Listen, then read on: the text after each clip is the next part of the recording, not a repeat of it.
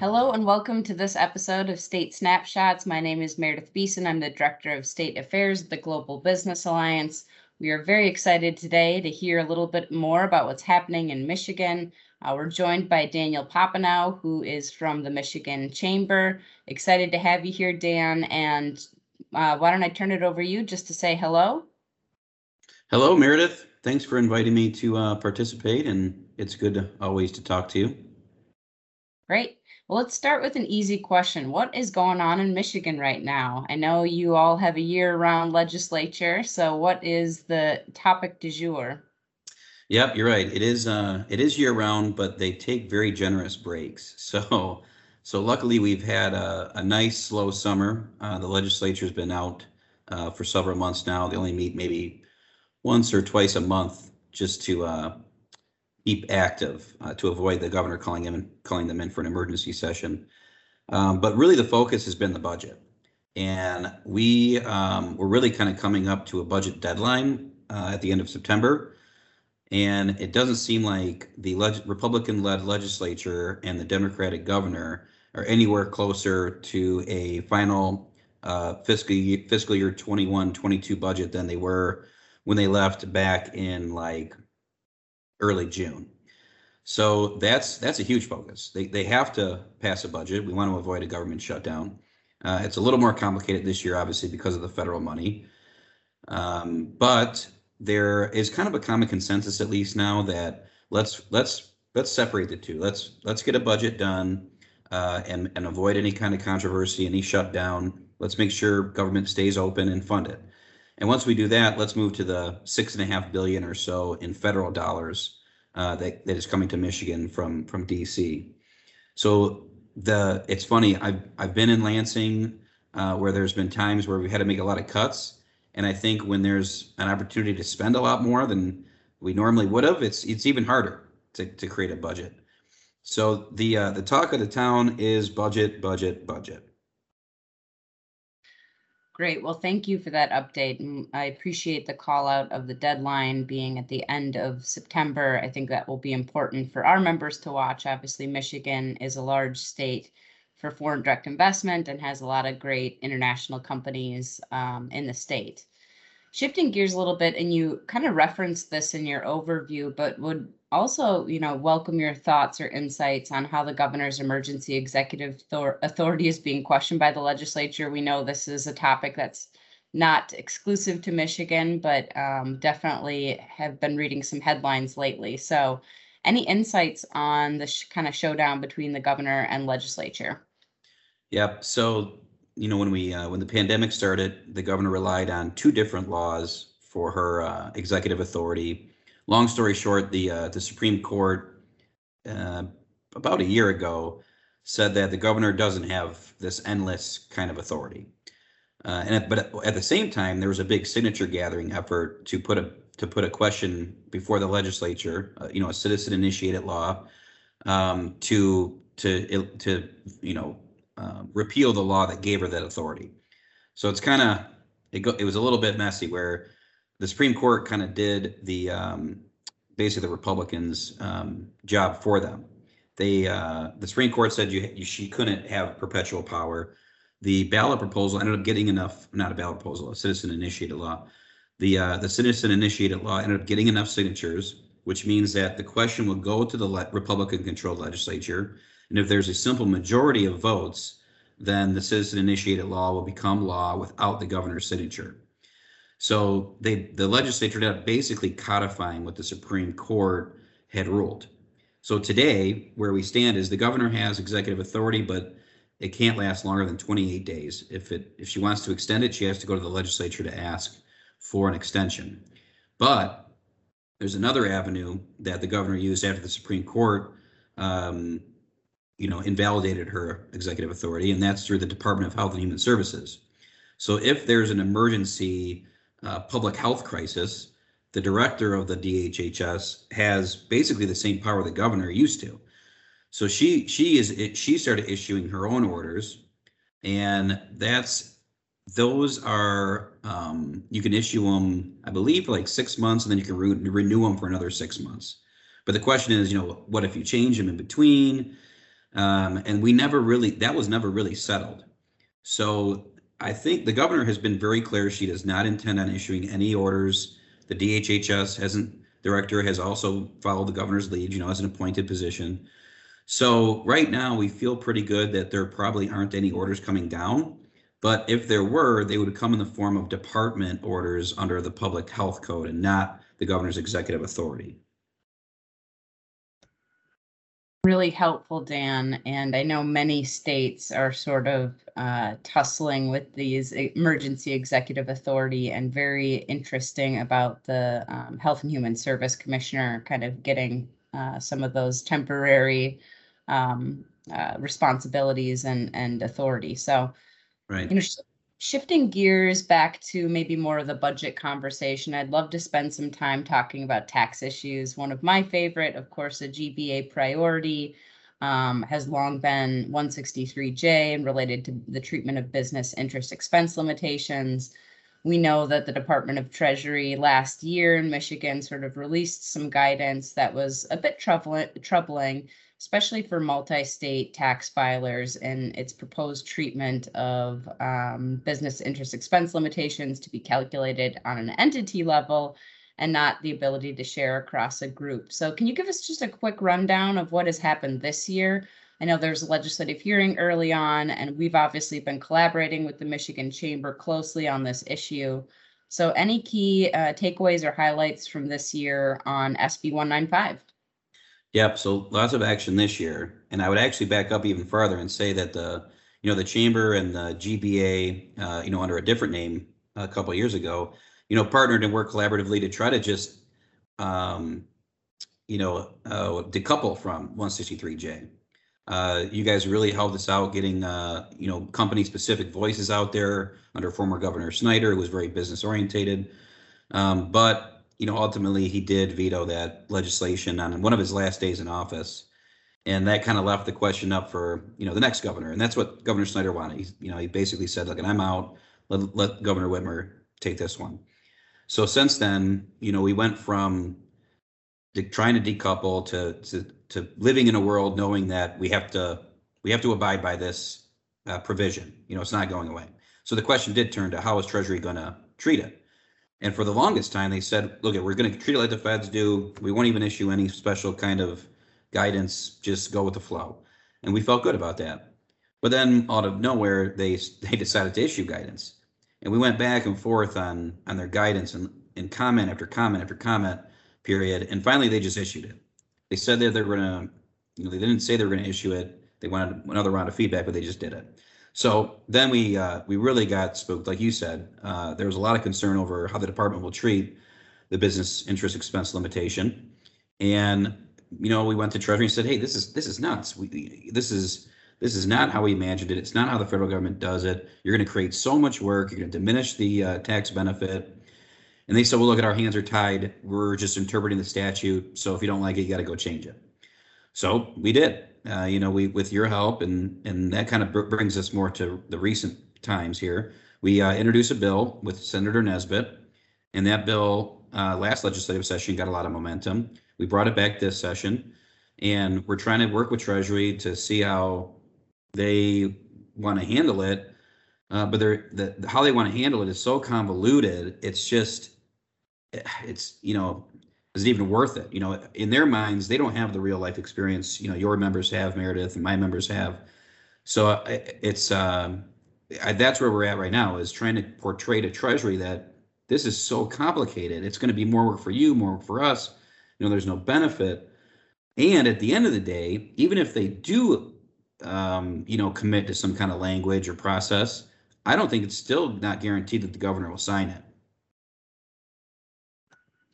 Yeah, that is a great point, and goes to kind of one of the follow-up questions, which is, outside of obviously the ongoing conversation with the Department of Treasury, and I have appreciated them working with you and us here at GBA.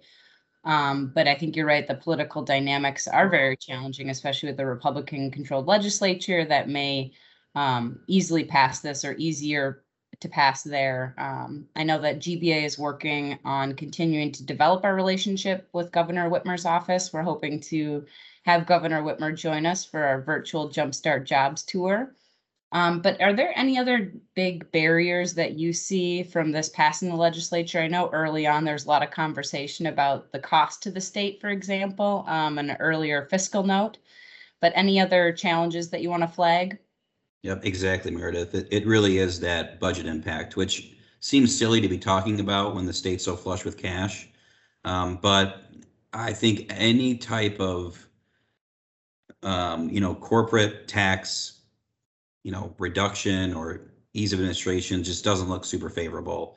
I don't understand that mindset, but it is what it is. I think, what we've already said, and Meredith, we're really trying to, and develop a relationship with Governor Whitmer will be important because she needs to hear outside of Treasury that this doesn't have a budget impact. It's a timing issue. That's very, very important. And I think GBA members, chamber members, they know that. And it's hard. They rattle their brains trying to understand why the Department of Treasury won't look at it that way, or the governor's office. But, that's on us to make sure we continue to do that education. The only other thing that roadblocks us, and it blows my mind every time, is this new thing that Treasury talks about. It's this cost of implementation. So if the bill is going to cost, it's going to have programming costs to redo software, or if they got to hire more people to process this convoluted, proposal, they're going to want that covered in the budget. And it's hard to budget more than 1 year for staff. So they commonly will throw that roadblock up and say, well, great. Well, we need some astronomical number to implement this. Unless we get it, we're going to suggest the governor veto it. And, for something like this, I think they've come out and said like 2.6 million or something that they need just for implementation. And you got to go find it in the budget for them. And that's not too hard right now, but it's just a roadblock. Sometimes it looks more like an excuse, but that's the work that we have to do, develop the relationships, educate the stakeholders, and pursue what they say that they need or want, and hold them to their word.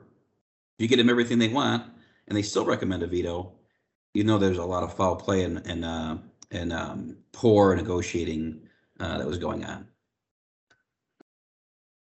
Thank you for that, Dan. And just a plug for GBA members who might be listening, we do have a specific Michigan working group that's a specialized, mostly tax-focused individuals. We do encourage government affairs folks to join us as well if you've got a strong footprint in Michigan. As you can hear from Dan, we have a lot of work ahead of us in terms of kind of coordinating both more technical outreach with the Department of Treasury, as well as relationship building with Governor Whitmer and key Senate Democrats in particular, but also Democrats in the House. So again, a plug, please do contact me if you're interested in getting plugged into more of the day-to-day updates on Michigan. But shifting gears and, would love to talk a little bit about federal stimulus. I know this isn't necessarily a GBA specific issue, but it is very interesting to see kind of across the states on how funds are being appropriated. Obviously, the first round of federal stimulus came down. So any insights or details kind of how the state's looking to appropriate those funds? Yeah, and I think it's pretty simple. It's water and sewer, roads and bridges, broadband. Michigan has a very poor dam infrastructure issue that will require hundreds of millions of dollars to make sure that we don't see the types of damage we see by faulted dams. So those broad-based things, and to be honest, it's so much money and there's so much debate. We've really we'll come in and make broad suggestions on where the legislature and the governor should spend the money, but we're really hopeful that the governor and the legislature can come together on the specifics and cut a deal. We're trying to stay real laissez-faire because I don't want to get too specific and interject, make it harder for them to negotiate. As long as it's the broad-based, we have big water sewer issues. We have big dam infrastructure issues. Obviously, roads. Our roads are just atrocious. So as long as they really stick to those kind of transformational investments that set Michigan up for a path to success, and not one up for failure, yeah, I think we'll be in good shape. Really the biggest thing is we don't want to use temporary money for ongoing expenditures, because as you're a tax person, I'm a tax person, we know what happens when there's when the short-term money runs out for a long-term program. They turn to taxpayers to cover that gap. So we're being very diligent to make sure that that doesn't happen. Great. That's a good overview. And, there might be another round of infrastructure funding dollars coming down to the state in Right. addition to what was passed under ARPA. So Good point. definitely want to stay close and appreciate the updates. Shifting gears a little bit, curious, and I've been asking the last few folks on State Snapshots just about the dynamic in the building itself at the state capitol. So do you plan, or have you all formally shut down? I know Michigan kind of stayed open throughout the pandemic, obviously pared back staff and everything. But what do you think, sort of in-person lobbying looks like next year? Do you think it'll get back to relatively normal, or has it already gotten back to normal? Yeah, it's already gotten back to normal quite several months ago. The Republicans controlled the House and the Senate, and they were very much in favor of keeping up their work, because they looked at themselves as the only check or balance between the governor and anybody else. So they felt it was very important to continue their work, and they did. And in my opinion, and my recommendation is, if their work is as important as it is to them, if our work is as important as it is to us, then we should show up in person. And I've noticed that a lot of office now, mostly the Republicans, but some of the Dems too, if they're going to be there, they want you to be there too, if it's that important to you. And I think a lot of people got tired of the virtual meetings. You don't pick up body language, you don't pick up personal cues. We had a big legislative turnover in the House last year, not this January, but the January before. So it was hard to meet people. And in this business, the personal relationships are very important. So people are feeling, I think it's time to get back in person. They want to create the relationships. They want to do the work. And if it's that important to you, and they're there, then they want you to be there too. Great. Well, Michigan might be on my list to come do a visit, hopefully at least in 2022, if not later this year. So it's interesting to hear how every state's kind of approaching it differently. But I do look forward to hitting the road again and coming to see all the great state capitals. I've got a couple more questions, but wanted to talk a little bit about economic development opportunities. Now, you covered a little bit of how the ARPA funds are being spent. I know Michigan was awarded the coveted Golden Shovel award for being a top state for new manufacturing jobs. But any kind of feedback on economic development opportunities or, growing areas of interest, whether that's maybe Governor Whitmer's interest or just the Economic Development Authority in the state? Yeah, good question. So we're very proud to have received that award, and, manufacturing is very close to our hearts here in Michigan, of course. And most of the economic development programs are very targeted. They're basically cash incentives, produce jobs, come in with investment, will help. And Michigan has fallen backwards when it comes to other tools. We used to have the Good Jobs for Michigan program that expired, which the chamber supports renewing. There's been a lot of talk about an R&D incentive, tax incentive, which has gotten a lot of interest, which the chamber supports. So we appropriate decent money to hand out to help bolster our chances of getting investment, but we don't have any structural long-term kind of program. And we've really noticed that that's the big opportunity that we need to start looking at again. As long as they're done in a disciplined manner, intelligently, there's a return on investment. There's enforcement measures. As long as they're done right, then we absolutely need economic development tools, and we just really don't have any. I hate using that, but the tools in the toolbox, right? Everybody uses that comparison, and we're running out. We have the Michigan Strategic Fund, which is a pot of money that's been helpful, but we have to get back to some structural tax type incentive programs. Yeah, that is very true, and I know there's a lot of other states looking at all their tools in their toolboxes right now. And I do think, especially with the flux of dollars coming into the states, that it's going to get real competitive on how to attract and even retain companies looking to Right. invest, expand in their state. So, Yep. Yeah, I think, Michigan has done a good job of creating an overall positive tax environment, personal property on manufacturing equipment. We made major reforms there. A simple corporate income tax, no tax on pass-throughs. We've done a lot of the good basics, but now we got to take it to the next level and try to look at some more incentive and attractive type tools. and maybe help ensure a simple approach to 163J or Yeah. business interest expense limitations for some of the larger companies in the state. Mm-hmm. Totally. Well, Dan, I have one more question, and I usually like to end on a fun note, and it's just a little bit of how you might have used a GBA member company good or service in the last month. It's just kind of a way to think creatively about personal connections to how our members show up in day-to-day life. So any thoughts from Yeah. you on a good or service? I love it. I love it. And looking through your guys' membership list, which is so impressive. I mean, the influence and, the power that the GBA can bring to the table, I think is very important and super needed. Great company representation. So I love that. So it's kind of tough looking through all those members, but I did scroll to the bottom there at the end of the alphabet and noted and saw Volkswagen. And my wife and I just bought a brand new Volkswagen Tiguan. We looked at a lot of different cars, and I mean, like a lot of different cars.